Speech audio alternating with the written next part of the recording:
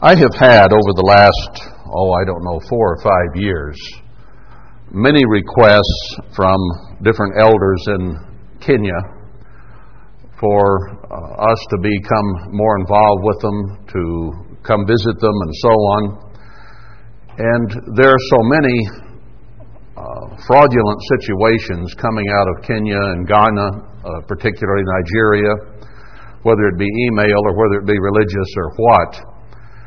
And one of the things they do is they'll find any church website and they'll study it enough to learn a few things that church believes, and then they'll start writing them and saying the right things, and then after 3 or 4 contacts they'll start asking for donations and money. And I don't fault them entirely for that in a way, because the people are in grinding poverty and they're looking for any way to get some kind of help.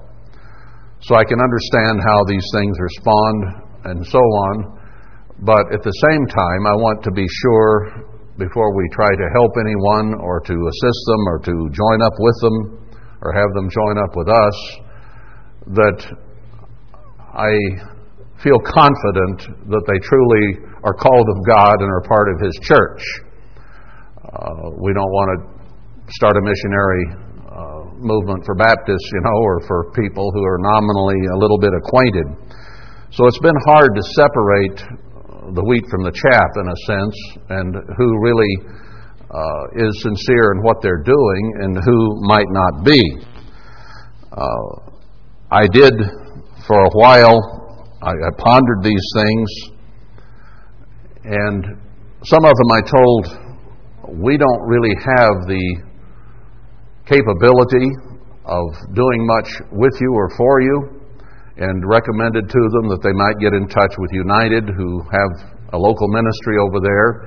And I didn't know at what level they might be in terms of understanding the truth and how much background they've had with the church, and that they might be on a spiritual level where United might be of value and help to help them with the basics and so on.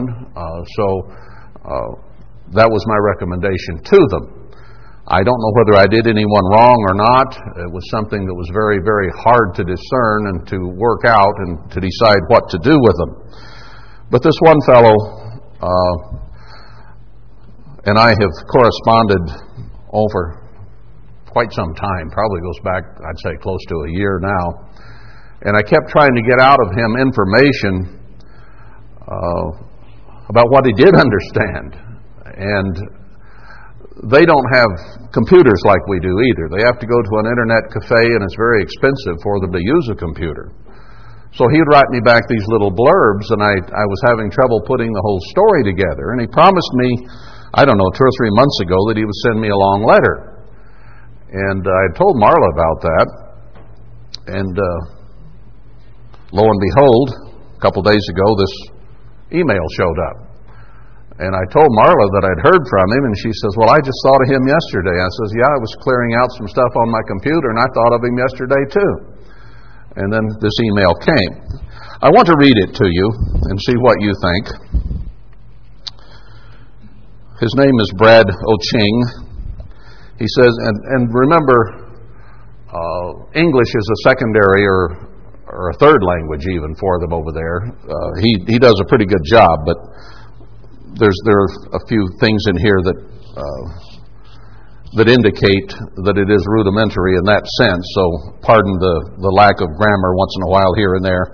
I don't hold that against him. I think he's doing quite well to be able to put together a letter like this. But many of the people there do speak English. It's like Europe, where they know 3 or 4 languages, most of them. And the same is true in these countries of Africa. Anyway, he says, Dear Elder Darryl, greetings once more from East Africa. I hope this letter finds you and all the brethren, including your family, in a good health. I said that I was to write to you a long letter. Here is the letter. Please kindly study it keenly, and please respond, thanks. I know you do not know me. I too do not know you, but through having same belief in Christ, we may be one that is through abiding in Christ as our Savior. I don't know if you've ever been to Africa. Well, it may be very difficult to know of something you haven't seen face to face. Certainly true on that. Let me first open myself and introduce myself to you for the second time, since that would help you know me to an extent. I am Braddox Uma Oching. I have visited the USA during the year 2005 and 2007, respectively. Before my visit to the USA, I was a member of the Living Church of God, but due to what I call the author of The Devil That Is Confusion, which contributed to separation of members both in Kenya and the United States, I and some other 13 members moved and joined Church of God in Truth. That's Jim Russell. This is because we were only interested in truth and nothing more. We intended to learn, know, and walk in truth as Christ walked. I am the way and the truth and the life. No one comes to the Father except through me, John 14:6. Remember, the Bible says we do to the Father through Christ, not through pastors or deacons.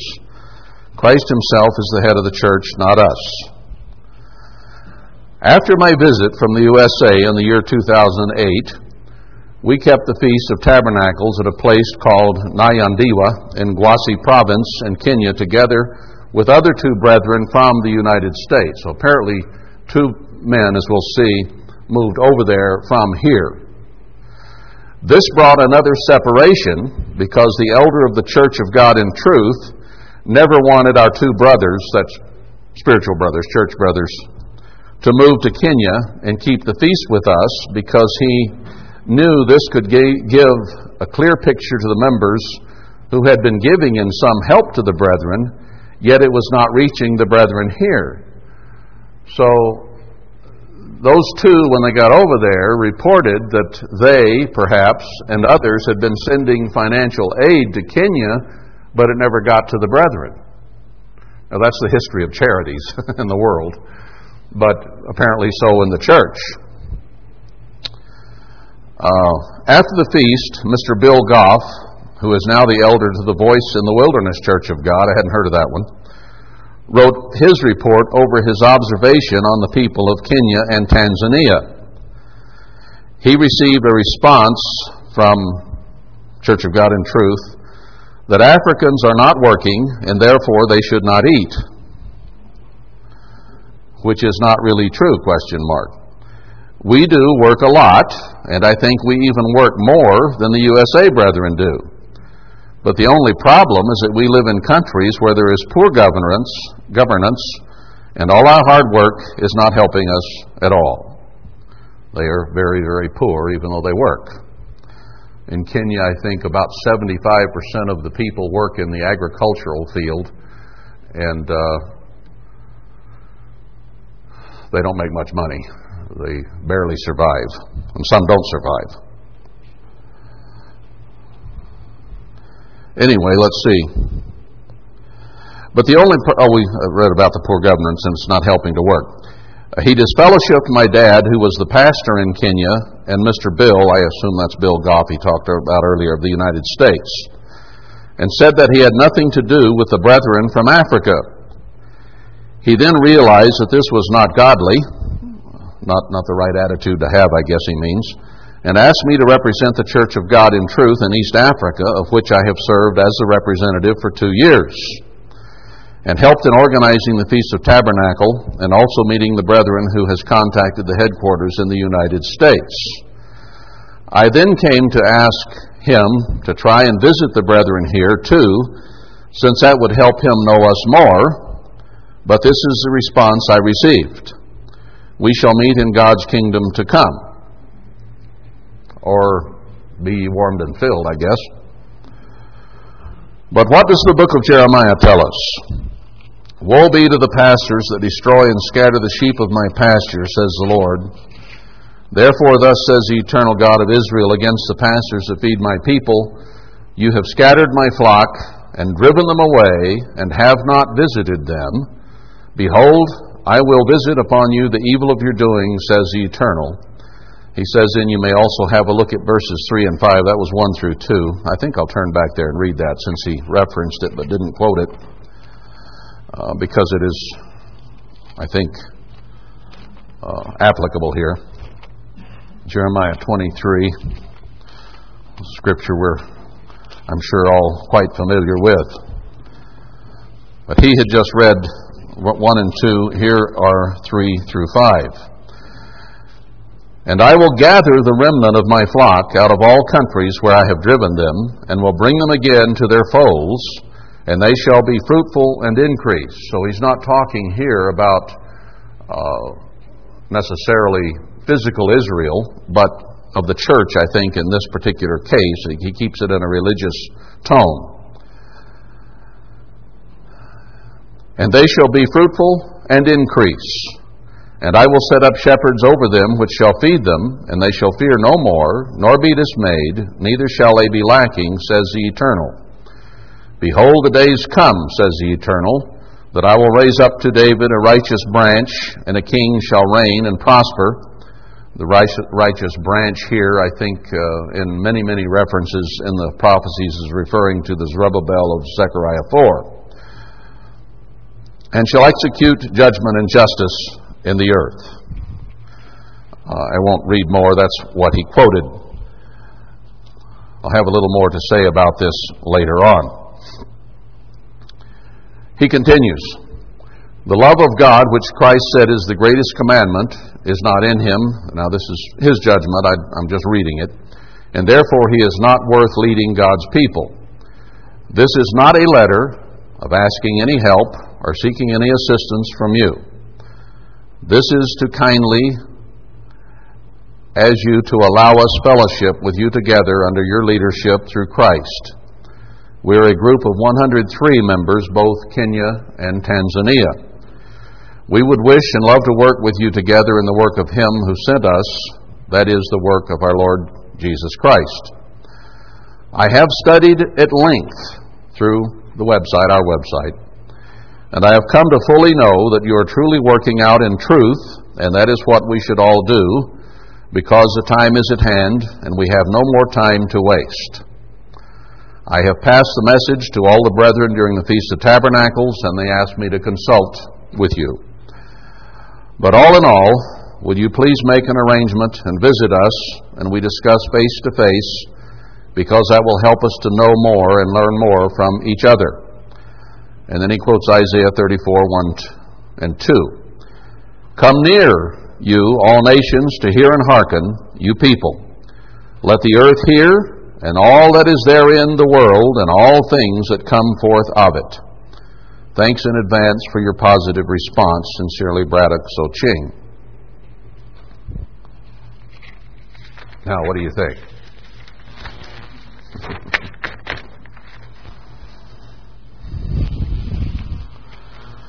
I responded to him last night, and I think I'll read this to you.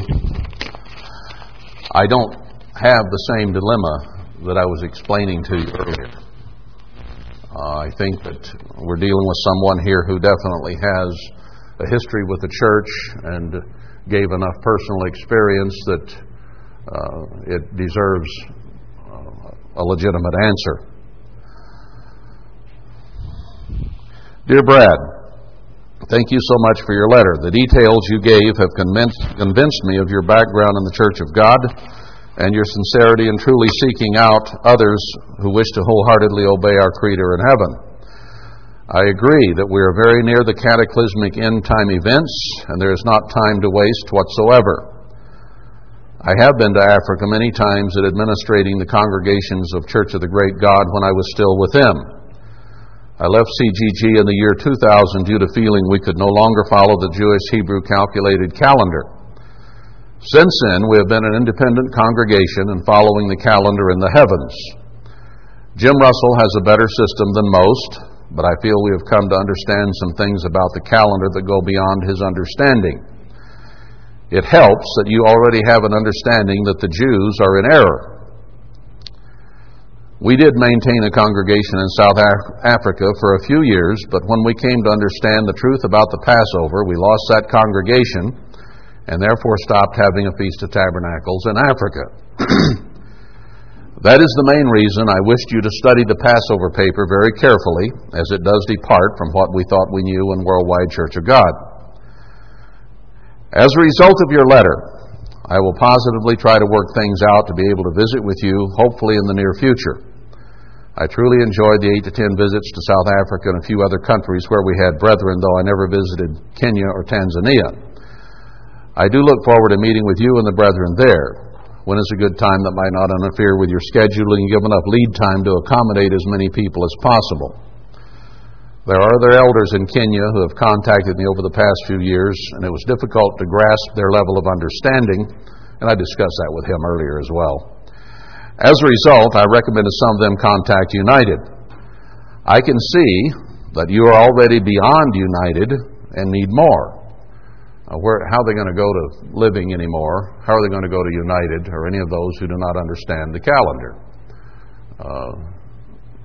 They're not keeping God's holy days when God said, and that is important. Is it important to keep the Sabbath on the day He says? Well, yes, it is. How about the holy days? We need to get as close to God's calendar as we possibly can, and we cannot depend upon the Jews, as we know.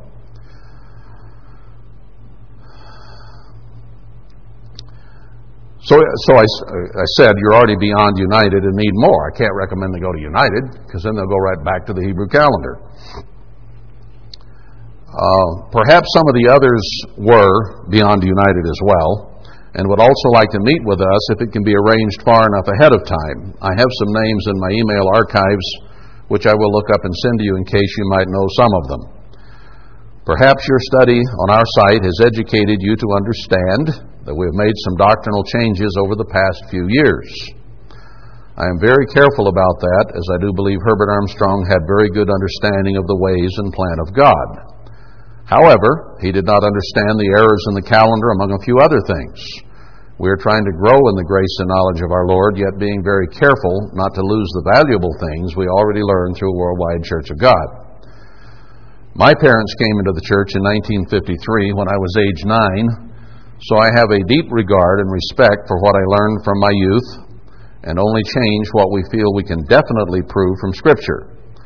God's Word, properly understood, is the final authority. Please pass along our love and concern for the brethren there. I will ask everyone to be praying for all of you in these trying times and for a successful and rewarding trip to visit with you. So, I wrote that last night, and I'll write him some more about itinerary and how long it'll take and how many places we need to go in both Kenya and Tanzania to see whomever we need to see. But it sounds like that they are a valid group that are truly looking for truth and have moved beyond some of the things that Worldwide did not know, and that some of the churches today that they have been involved with did not know either. And he told me before that he had studied the Passover paper and agreed with it. So I feel very confident now. Do you? Does this make sense? I do feel at this point compelled, obligated, and even joyful about the possibility of meeting with those people.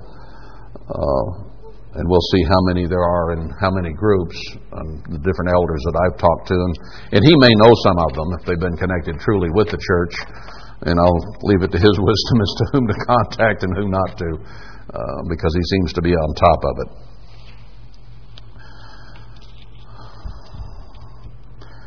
Now, I have felt over time that with what we understand about prophecy, and that God is going to gather His people, as Haggai says so very clearly, and Isaiah and other places do back up, that God will gather His tenth. It even mentions there in Zechariah 2 that He will have His portion, and He will gather them. His portion, clearly through the Bible, is 10%. So that is about the number that are going to be gathered here at the end time into one place. Now, everyone else, it seems, is going out trying to proselyte and trying to get new members and so on because they think Herbert Armstrong did not finish his work and therefore they need to, or that they are Elisha instead of Elisha, or whatever they use to determine that they need to go do that. On the other hand, with what we have understood, I have not felt that is our calling. My calling, as I understood it from the very beginning, very clearly, was that we were to prepare a place for people to gather when the time was to come. And we were to lead in going to and doing that. Now, as far as I know, we've pretty much completed this community, and I don't know next what to do unless we're to try to provide a large area for a lot of people, but we don't have the finances or the personnel to do that. So I don't think that that is necessary. Besides that, it says he's going to plant 7 trees or churches in the wilderness, and that they will be in villages, and I don't know exactly where those need to be. I suspect that they will be around where we feel Zion, Jerusalem is, and this whole area can qualify there. But I suspect around, if we are to do some building there, around Jerusalem itself. And I have evidence now, I think, from Scripture of who the Mormons essentially consist of. And the Scripture is very clear that they will be taken into captivity and killed and so on, just like the rest of the nation. And therefore will vacate this area.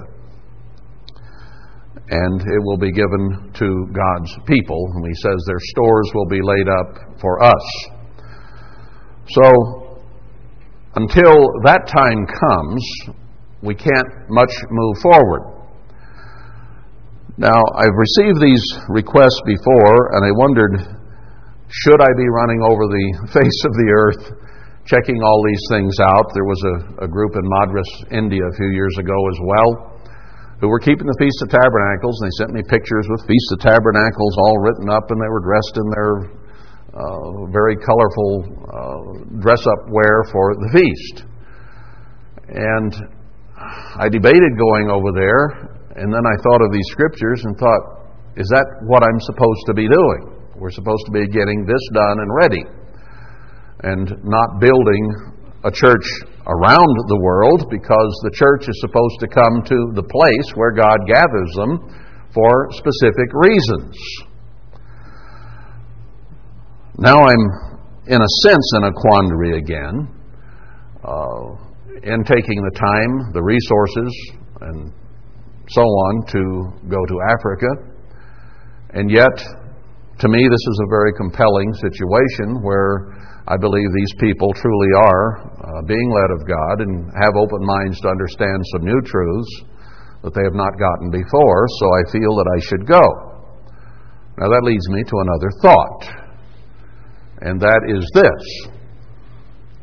We must be getting fairly near the time for God to begin gathering from all over the world if we're beginning to get this kind of sincere request.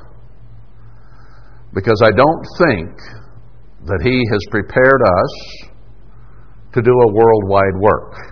I don't think that is our purpose. I think our work is going to basically be here, and the world will come to us.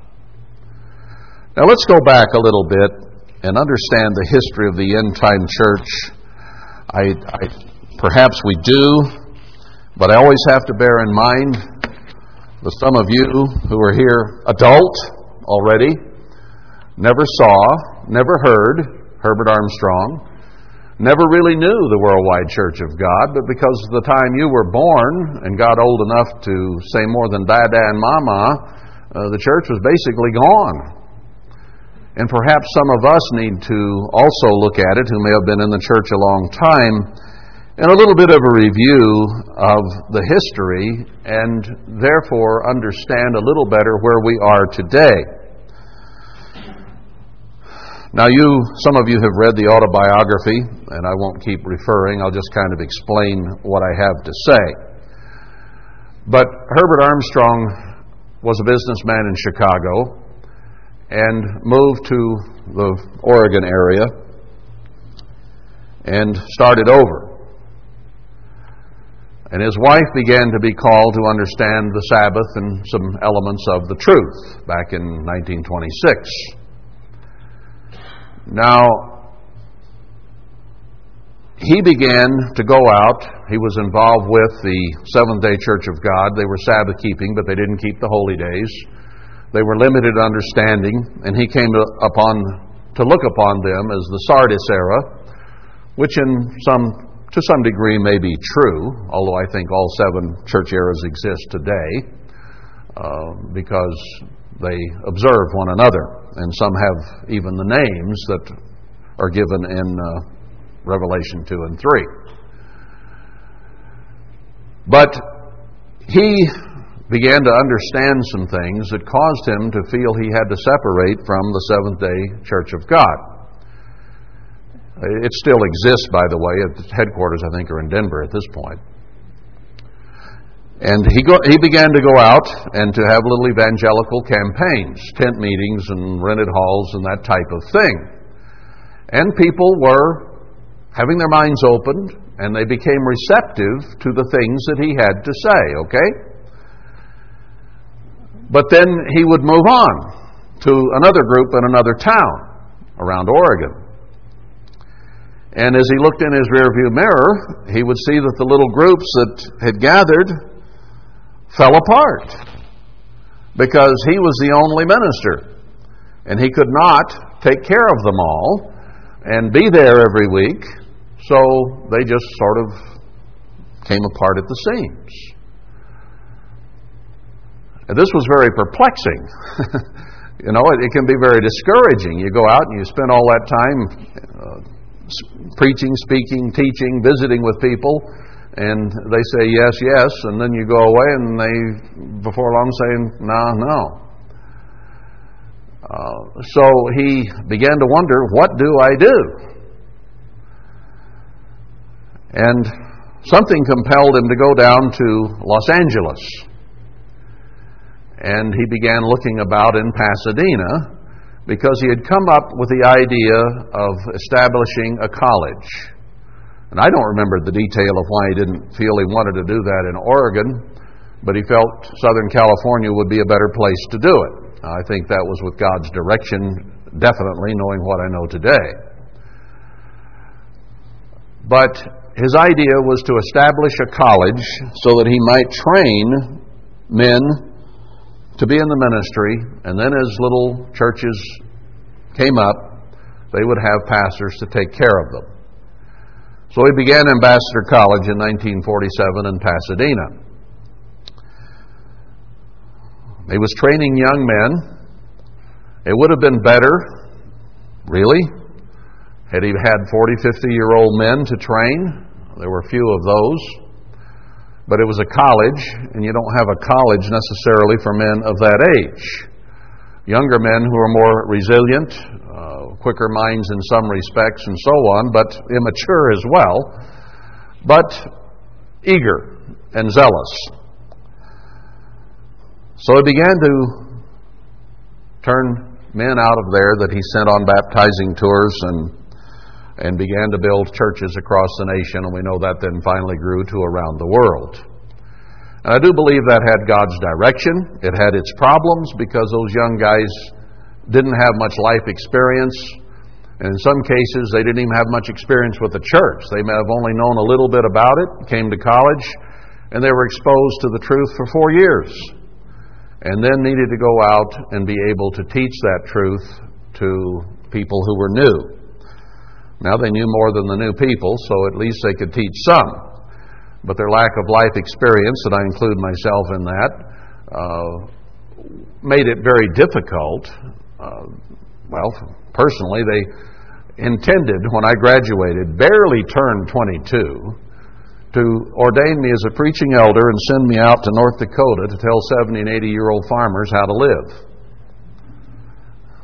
Now, that's an oxymoron in itself. They wised up and knew that I needed some seasoning and to have my head shrunk a bit. So they sent me to Florida as a local elder instead, and had somebody who was of German extraction beat on me for 2 or 3 years, which at the time did not feel good, but which I'm positive did some good. But that's just my story. And they rarely ordained anybody that young. They sent them out first as assistants, but still in all, that life experience simply wasn't there. So it had its difficulties, and everybody has their war stories about the ministry out of Pasadena, okay? But still in all, that work under Herbert Armstrong was used to call, I think, many people to a knowledge of the truth. And it spread not only from this land of Ephraim here, but around the world. And what I am dealing with in this letter I read to you is from people who came in under that system and were converted, and then when the church broke up, they went from group to group, as is customary these days, trying to find some answers and finding precious few answers. Now let's understand Mr. Armstrong's approach. He built Ambassador College not to teach people how to make a living. The great preponderance of schools across the nation and around the world are there for one sole purpose, and that is to teach people how to make money, to make a living, to give them a skill in a particular field, whatever it might be. But we look at the world as we see it today, and we see a world that knows how to make a living, but they make a mess out of living. And that's what he saw. He saw crime, divorce, fraud, lying, stealing, cheating, everything that goes on in the world out there, and it's gotten worse and worse as the decades have gone by. So his mind and thought process was, I want to teach people how they should live, what their attitude should be in life, what their code of conduct should be in life, what makes a successful human being in the way that they live. Now, he preached that far and wide, and he certainly preached it to the college students, that we were there to learn how to live. We could learn how to make a living somewhere else. Then he anticipated that those people getting that training, be they young men or women, would go out into the churches as they were being formed, and that they, as a team, together, could by example and by teaching, show people how a human being should operate his life. And that had mixed results. And in fact, today, we still struggle, do we not, with living properly and getting it right. It's very, very difficult for all of us as human beings because our nature is contrary. But understand that he went from preaching fairly strongly. I can remember as far back as probably 1951, later 52, when we would tune in to XELO or XEG down in Mexico and try to hear the broadcast. And it would come in very spotty, and you had to hold your head in the radio just right or go sit in the car and try to keep fiddling with the knobs to get the thing to come in. Some of you did that. But he preached pretty strongly, as I recall, from some of Jeremiah and Ezekiel about the nation and how it was going to go into captivity and so on, way back then. And then he got away from that. And I think with God's direction and a good reason, because what is in Isaiah, Jeremiah, and Ezekiel that needs to be preached to the world is still yet to come. But he adopted a friendlier version, and it was a calling work. I've touched on that before, where he gave the thing of not keep the law, which is the commandments, and this is the way of love, but he used the give and get method. saying that we need to learn to live a life of giving, of serving, of helping, not of grasping and greediness and getting, which is the way of the world, dog eat dog and so on. So that is the message he took. And through Osama Goto and Stan Rader, we found out later, he was able to present that message to kings, to leaders, to presidents of many nations. He had to pay to go there in many cases. It was not by invitation. That disillusioned a lot of people when they found out, well, he had to pay to go to dinner with the King of Belgium or Queen of Thailand or wherever he might be at the time. And it bothered me a little bit when I began to find that out. Well, he's having to pay his way in. That's like going to the movies, you know.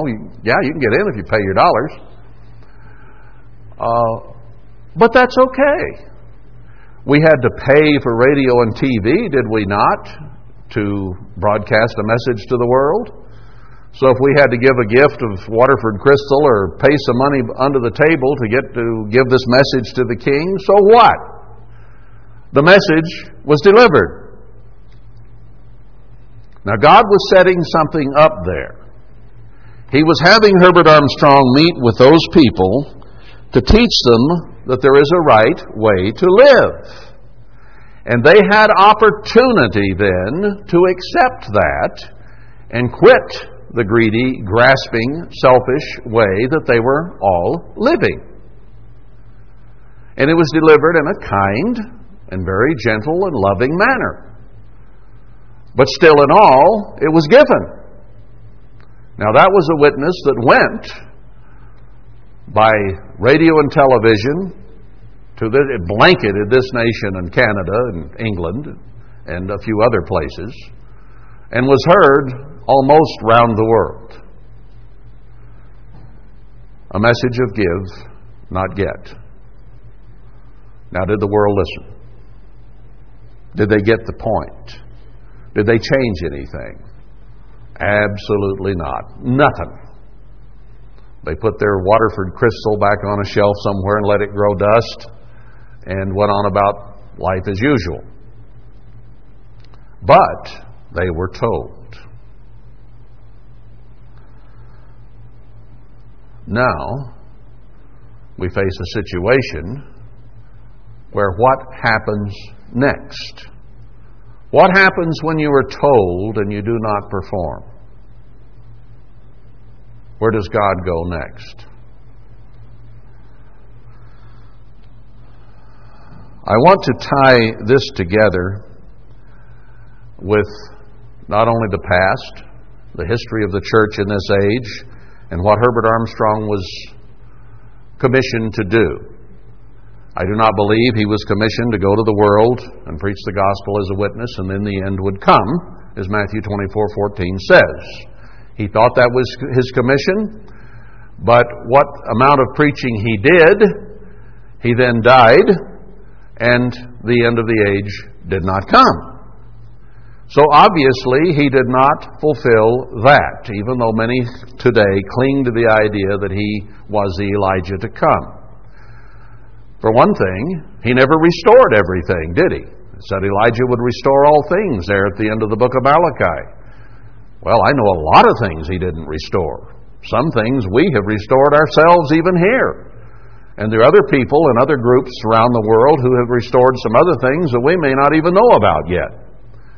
So he did not know it all, nor did he restore it all. That being the case, and he died and the end did not come, he could not have been the Elijah to come. But he was used of God to do a gentle calling work. And many, many people were called into the church, and it became larger. And then, when he died, the process was reversed. It began to fall apart. And we understand, I think, because of Laodiceanism, because we did not have the attitudes in the church that we ought to have had, and thought we were rich and increased with goods and had everything we needed to know. It wasn't that we were lazy. We were doing a very vital and very exciting end-time work. Laziness does not necessarily equate to Laodiceanism. Laodiceanism in Revelation 3 is when you think you know it all, when you think you're okay, you have nothing you need to learn or change because you're a Philadelphian, it automatically makes you a Laodicean because you do not realize you are naked and blind to what you need to do. We do have some churches, big ones even, the end time here, who are very poorly named. And in fact, some of them are just the opposite of what they named themselves. I won't go into that. I don't want to throw rocks at anybody in particular. We have enough things we need to change ourselves. So poking at them won't help us at all. We need to change what we need to change. So that aside, the church came apart. Now, what happens next? I think you already know at least part of the answer to that, but I want to review it a little bit. I came to see that Haggai and Zechariah were something that have to be fulfilled here in the end time. And in fact, in 1981, when I was in a personal meeting with Herbert Armstrong, he said, "I am Zerubbabel." And I looked at him and thought, well, okay. So I went home and began to review Haggai and Zechariah, and in fact, I gave a sermon at that time. I ran across that tape 2 or 3 years ago, in which I preached that, and I thought that he and his son fit that pretty well, that he was Zerubbabel and his son was the filthy Joshua, because of some of his activities and approaches. And I think that to a degree that was true, and is to this day, because he did build a church of God or temple of God. He built a fine building and dedicated it to the name of God, and built a spiritual organism, the church, as well.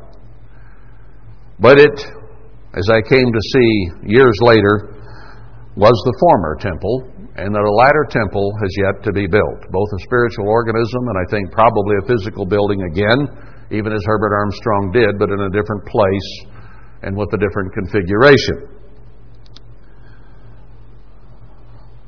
So I think that the type was certainly there, but it came apart. Now God says that there will be a latter temple, and that it will come within the same time frame as the former, and that there will be some old men around who can remember the glory of the one against the glory of the new, and be able to compare. And Haggai says that the latter will be much greater, spiritually speaking, than the former. In other words, God was not happy with our level of spirituality in Worldwide Church of God, so He spewed us out of His mouth. He expects us to repent and do better than what we, all of us, did in Worldwide Church of God.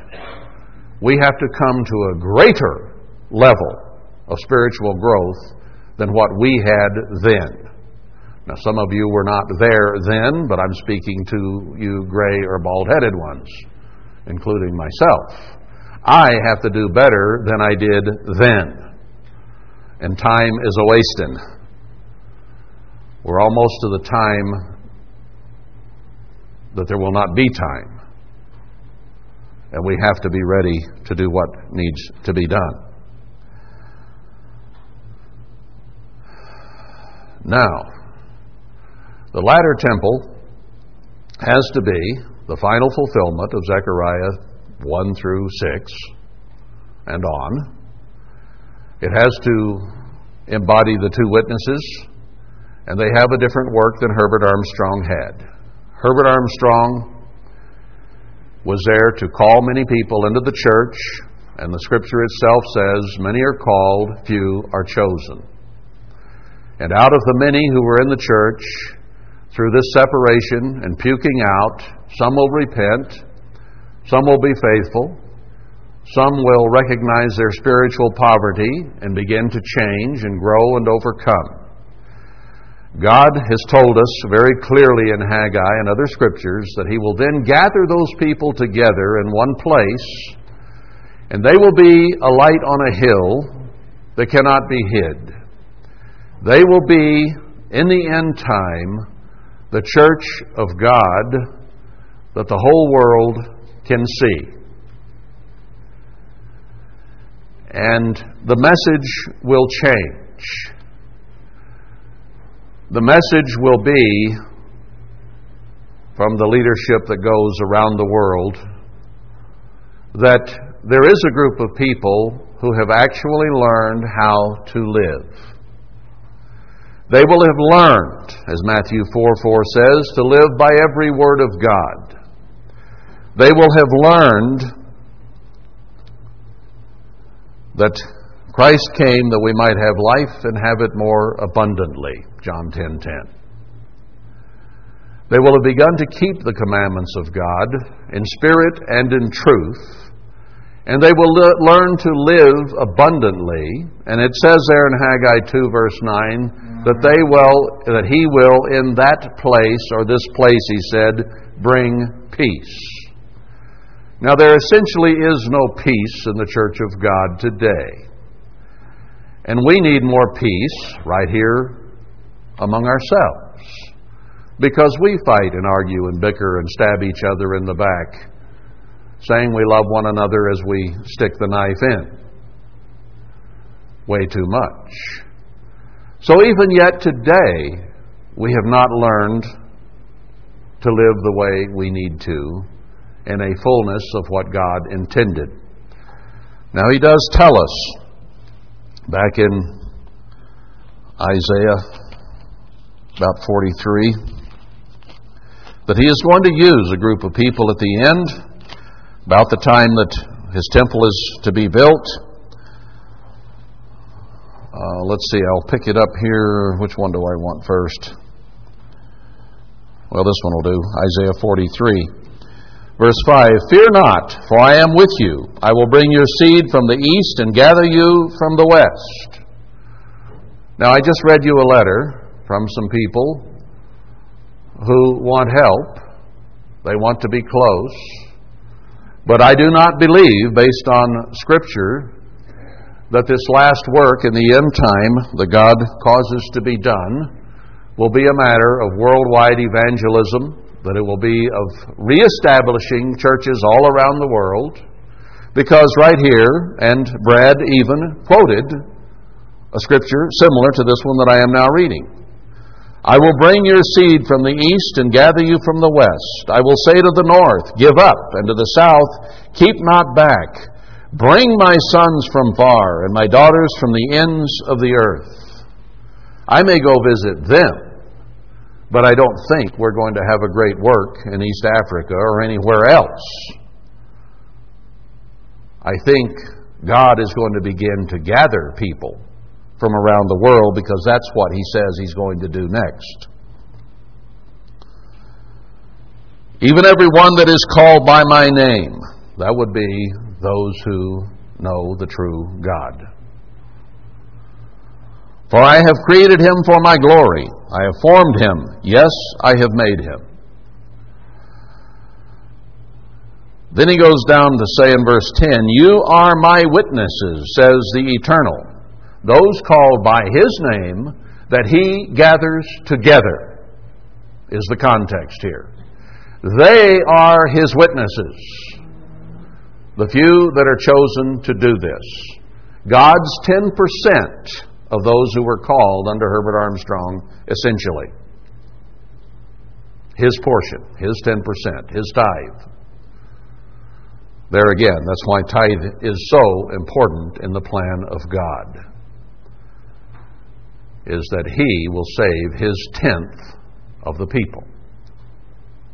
It has great and very deep spiritual meaning. It's not just something where God extracts money from us. We give our 10th of God's tithe, and it shows that we are a part of Him, His portion. And it shows, you know what? You value your money, don't you? It isn't always easy when it's hard to pay the bills to give that tenth, is it? But it shows God that you are willing to part with that which is dear to you to be a part of Him. And if you are doing the other things that He requires of you, not just tithing, but Mormons do that, but if you're doing the other things as well, it makes you a part of Him. It makes you the apple of His eye. It makes you part of His portion, His tithe of the people that He has saved for Himself. And those are the ones He is talking about here, those He gathers together. They are His witnesses. Now there may be two that travel the earth to give a message, but it is those who are gathered together in Zion, where that's where He says to come, Zion and Jerusalem, that are a witness to the world of how to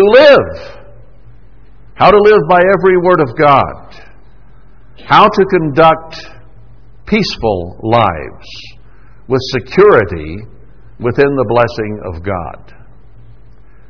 That is why He is drawing them all together.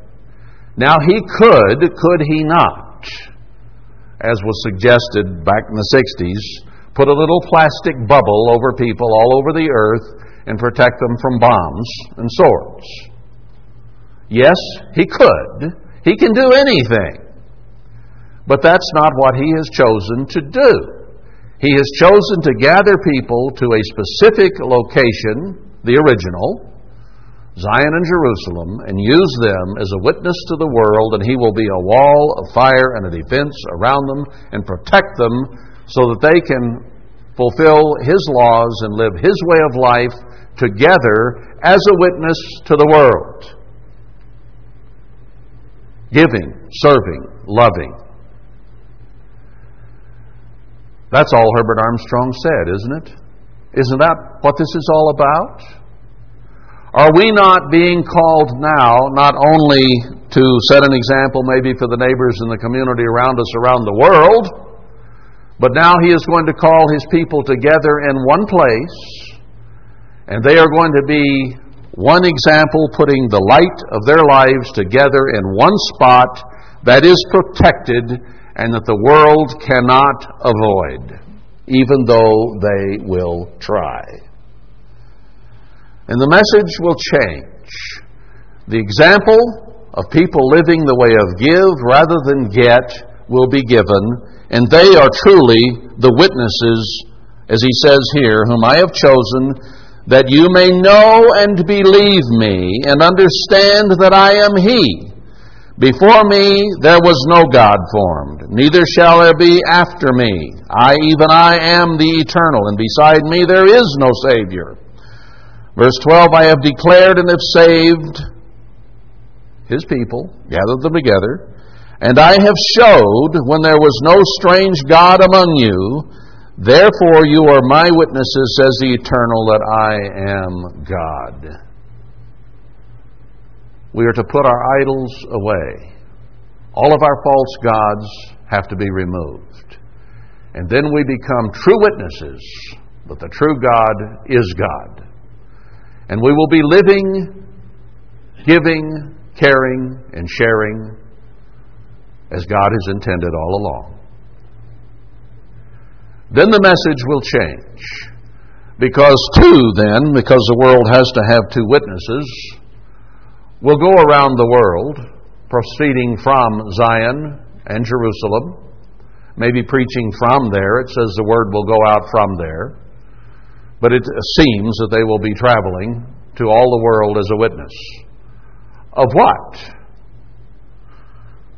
Of the millennium. As a witness of how people will live when the whole world obeys God. And they'll be able to say, Herbert Armstrong came to your leaders. He was on radio and TV, and so was his son for decades, telling you ought to give instead of get, and you didn't listen. Now here's some people that are living that way, and they are in peace and happiness and security and in plenty, and you are starving, and you have the sword after you, and famine and pestilence. And they will warn them that it is only going to get worse if you don't repent and do what those people in Zion and Jerusalem are doing. And it will be accompanied by flames of fire and with plagues in the manner of Mitzrayim and the captivity in, as we call it, Egypt. There will be consequences. You listen, or terrible things will happen to you. There has to be that witness of God's people here. And then that witness has to be spread abroad. And when that is finished, the end will come. There is much that must be restored. Now, I've called it a microcosm of the millennium because all it really matters or amounts to is that people will have become converted, that is, changed. They will live together in love. And in fact, that is the test of whether we are His disciples or not. If we can live together in love. If we're not now doing that, we need to get it right. We need to fix it. We need to live together in peace. Now, I think this gathering is going to happen very soon. And it is going to require us to live together in love with people that we do not know. There will probably have to be the gift of tongues that we might clearly understand one another, one language. There will have to be the loving melding of different backgrounds and cultures, of people who have lived differently and have different customs in life. I don't think it will be such an automatic, easy blending. But you know what? If attitudes are right, if attitudes are of give and serve and help, it won't be any problem. Or not an insurmountable problem. It will be able to be accomplished. And when people are selfish and don't want to give of their time and their energy, then, or of themselves, then it becomes very difficult to live together in peace. And people tend to pull away if they don't like the way things are. And not to get along and split and divide. And that's what's been happening in the church since Herbert Armstrong died. And it continues apace. But when God gathers those people together, they're going to be people of a certain type of attitude who are teachable and willing and wanting to learn and wanting to cooperate with one another. And then it will happen. And they will live together in peace. So all we're doing is trying to do a better job of what we were supposed to do in Worldwide. And it's supposed to be a good enough example that God can cause His ministry to point to it and say, that's the way it ought to be. Won't that be a fantastic thing if we can be a part of that? And it's a picture then of the millennium, where everyone across the face of the earth will live under the protection of God in peace and in security. So God is moving forward with this thing in the end time work. It isn't a tragedy that the Worldwide Church of God came apart. It's part of the plan of God that God said would happen thousands of years ago. And now we have lived almost through it. And we are called upon to fix it with God's help. And we're supposed to fix it to the point that it can be said of us, that's the way the millennium will be.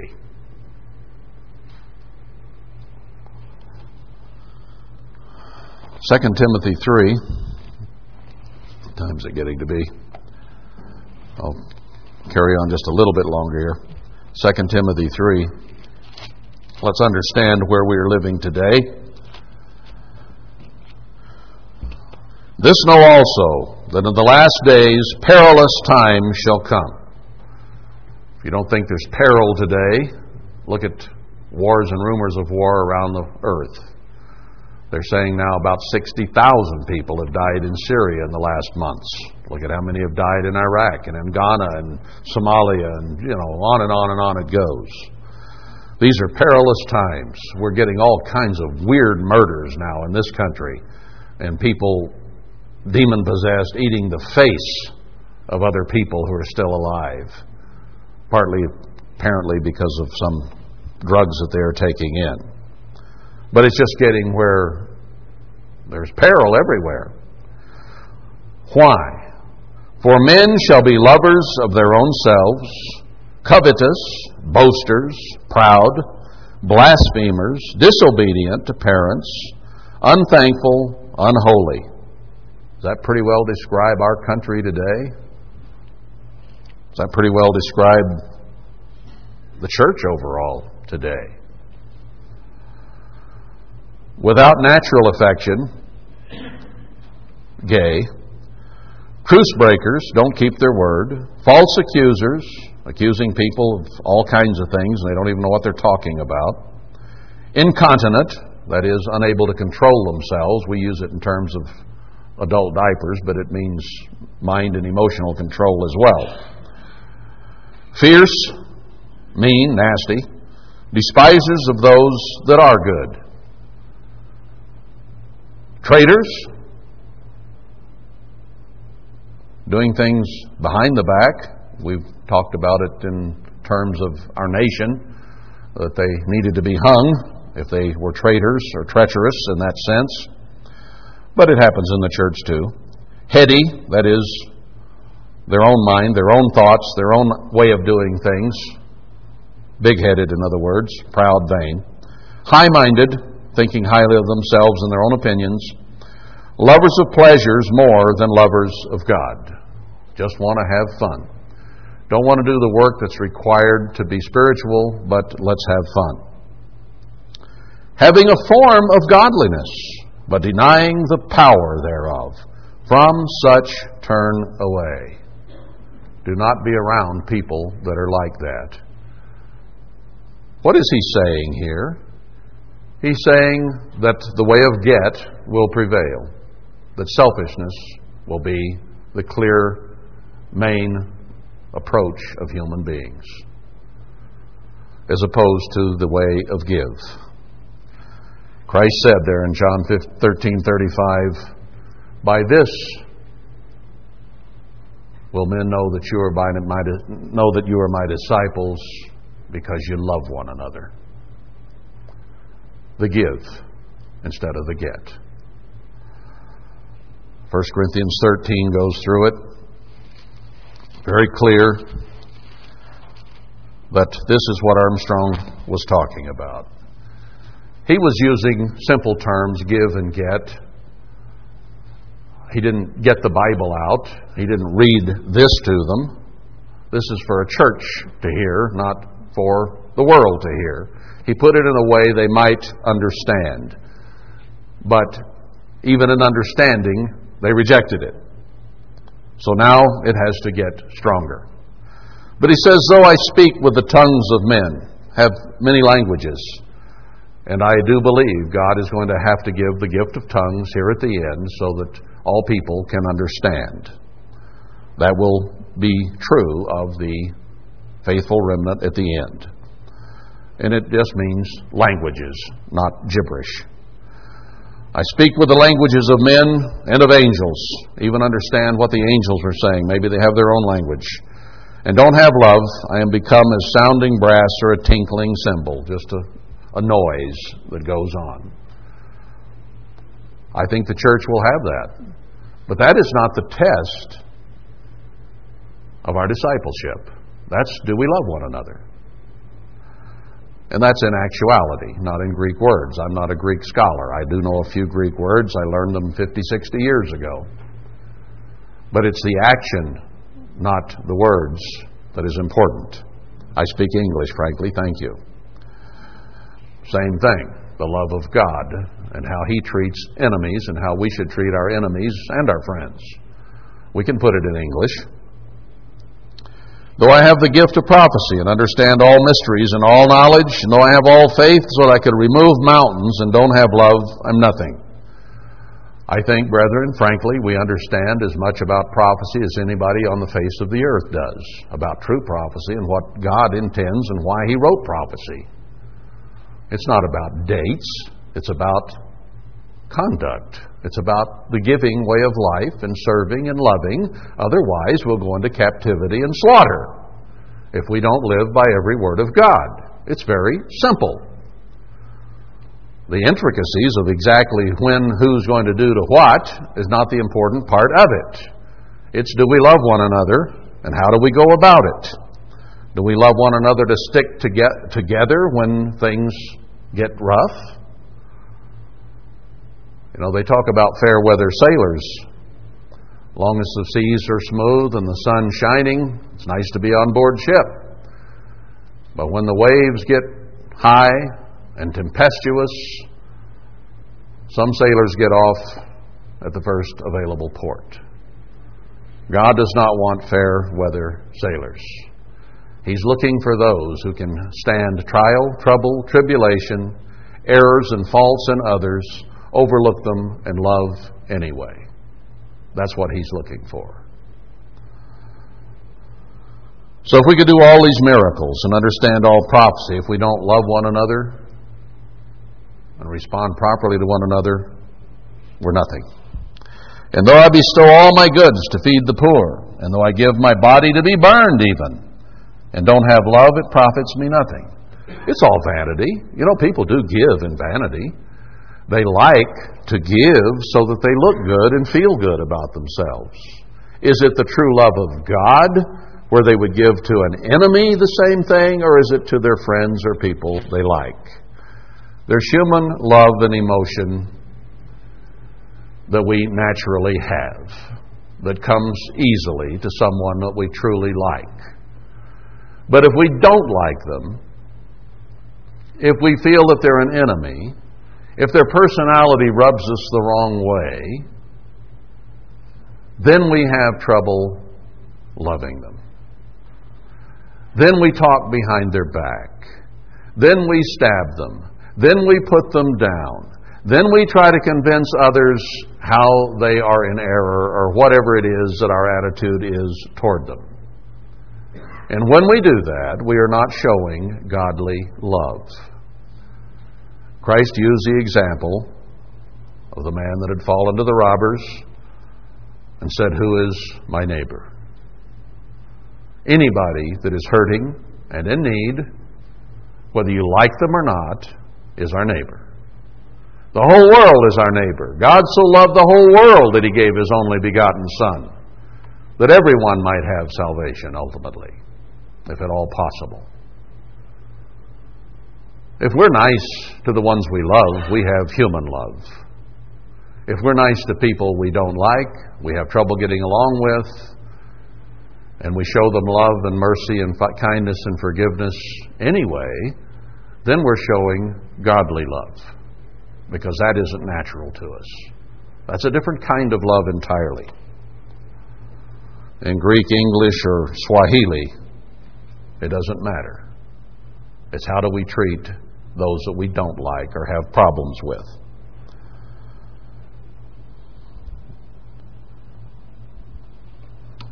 Where was I here?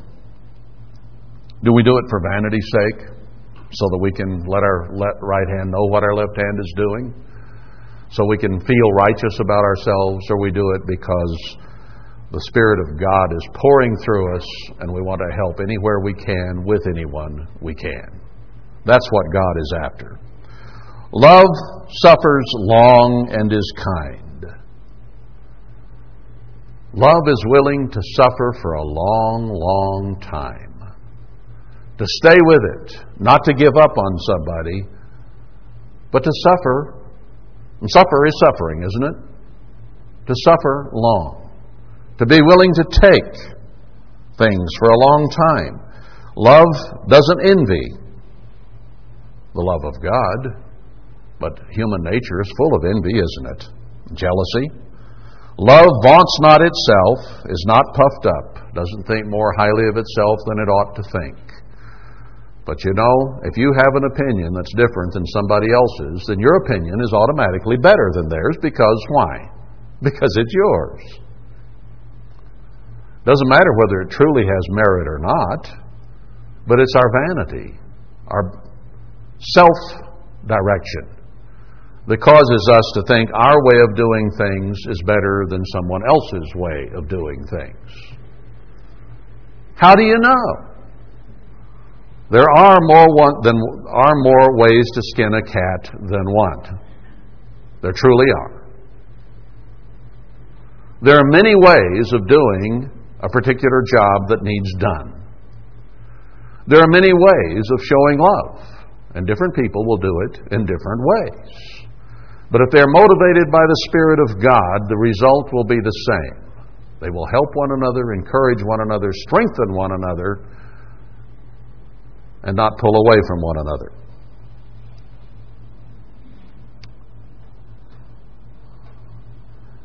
It does not behave itself in an improper way. Seeks not its own. In other words, the way of give instead of the way of I'll have my way. Is not easily provoked. Doesn't take offense. Doesn't get mad. Doesn't get angry. Somebody who has the love of God is very, very hard to get angry. Now, we have degrees of the amount of love, I suppose, that a person has. But if we're quick to anger, God says don't be that way. He says be slow to wrath. Slow. God does not generally get angry quickly. He's slow to wrath and He's quick to forgive. That's God's love. How do we fit here? Do we have work to do? I think so. I certainly do.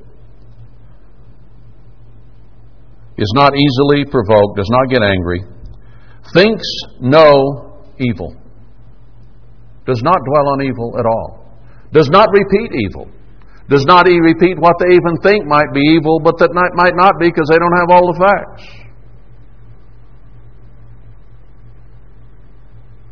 The love of God does not allow for backbiting and stabbing and talking behind people's back and putting them down or saying they're not what they ought to be. There's no room for that in the love of God. It's just not part of God's approach. And we've all sinned in that and not had enough of the love of God. Thinks no evil. Think about that. Ponder that. See how that fits yourself. We all have to do that. What do we need to change? I just played 3 tapes on some of the elements that are required to overcome. Now here's the proof of the pudding right here. And we all fall short of the things he's writing here about the love of God. Rejoices not in iniquity. Doesn't point the finger and say, aha, I knew you weren't righteous. I knew there was bad stuff about you. Or sees somebody else fall and stumble and comments on it and they feel proud and good about themselves because they didn't commit that error. I wouldn't do that. Well, you did something else. You might not have done that. But then again, you might. Take heed when you think you stand, lest you fall.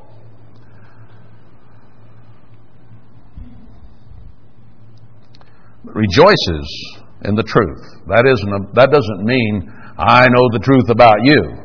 That's not the attitude it's talking about. That's not what he's talking about at all here. But rejoices in the truth of God, the things that are true and right and good. And you can find true and right and good in anyone in this room or hearing my voice today. You can. But as human beings, how often do we so easily go from somebody saying something good about somebody to saying something bad about them? That is so easy. In fact, it's so hard not to do. because human beings rejoice in evil, not in good. So we don't look for the good in people, but boy, can we see the evil so readily. And then we can talk about it, and we can murmur about it, and we can get all upset about it. That's not the love of God. Bears all things. How much are we willing to bear with someone? How much? Or when do we give up on them? How easily we give up on them. Believes all things, hopes all things, endures all things. Now that doesn't mean that they believe all the evil they hear. It means that they believe in, they hope for, they undergird and strengthen and lift up and sharpen one another as opposed to putting one another down. These are all things that God intended us to improve upon when He blew the church apart. These are the things that I can't preach to everybody else. These are the things that you and I need to do. Herbert Armstrong used to say, "You're just not getting it, brethren." Sometimes he'd say, "I don't think half of you are getting it." Sometimes he'd say, "I don't think 10% of you are getting it." And you know what? He was right. And you know what? We're still not getting it. We're still stumbling and having problems with 1 Corinthians 13 up to here. All of us. Every one of us. And we must change that. We must come to have the true love of God through His Holy Spirit, not just human feelings for one another, or lack of them if we don't like each other for whatever reason. We have to be bigger than that. And the only way you're going to have that love of God is to pray that He fill you with His Spirit, that He fill you with His love. Because of ourselves, we do not have it. We have human emotion. We have human feelings for some people. We have to have it for everyone. And that can only come from God. You know what else it does? It never fails. It doesn't give up. It doesn't quit. But whether they be prophecies, they'll be fulfilled. Whether there be tongues, they will be ceased. There will only be one pure language. Whether they be knowledge, it shall vanish away. It doesn't matter whether you have a lot of facts in your head. For we know in part and we prophesy in part. We don't have the whole story. We don't have the whole picture.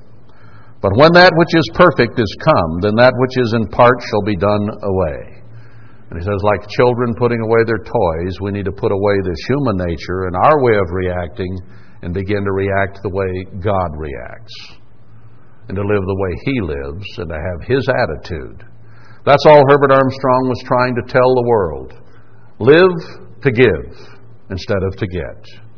That's all we're preaching today as we read all the words of God, is live to give and serve, not to get.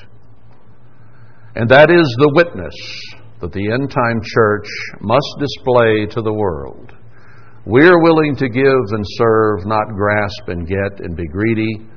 And we can live in peace because we're not only willing to give of our food, we're willing to give of ourselves, we're willing to give of our attitudes, we're willing to give up our pride and vanity and ego to submit to someone else. Pray for the love of God, because that love does not come naturally to any human being. It is somehow selfishly motivated. A child wanting his parent to love him, a parent wanting to love his child, friends loving friends. But those who despitefully persecute you and misuse you, and you're supposed to love them, that one's a little harder. That one's a little harder. But we better stick with it and never fail. We need to get the message that Herbert Armstrong gave us all those years that we never got. Sorry, sad to say, we never got it. And he knew it. And we still haven't to the degree that we need to. And we're the only ones, right here, that can do something about it. Where this goes is limited. And there are sermons about love all through the church. And they're good sermons. But they don't do anything good unless they're applied. We can talk about it from now till the cows come home. And they're on good grass somewhere. Be a long time. We can keep talking about it, but unless we actually do something about it, it means nothing. Herbert Armstrong talked about it for decades. We've been talking about it here. About all we preach about here is love. Keep the commandments of God, which means treating your neighbor as you want to be treated and treating God the way He wants to be treated. This is the love of God, that you keep His commandments. Love God, love your neighbor as yourself. It's so simple, but so hard because we're human. Well, we can preach about it and preach about it, but if we don't have it, it doesn't do any good. Well, Herbert Armstrong started it. He preached it. We shall continue it, and the remnant will, and the two witnesses will, and they'll use the gathering of the remnant of God's people as an example of how to live together in the love of God and peace. That is coming. And I want you and I to be part of it. I want us all to be there and be a part of what God is doing in His great work at the end time, that is a witness to the whole world that He is God.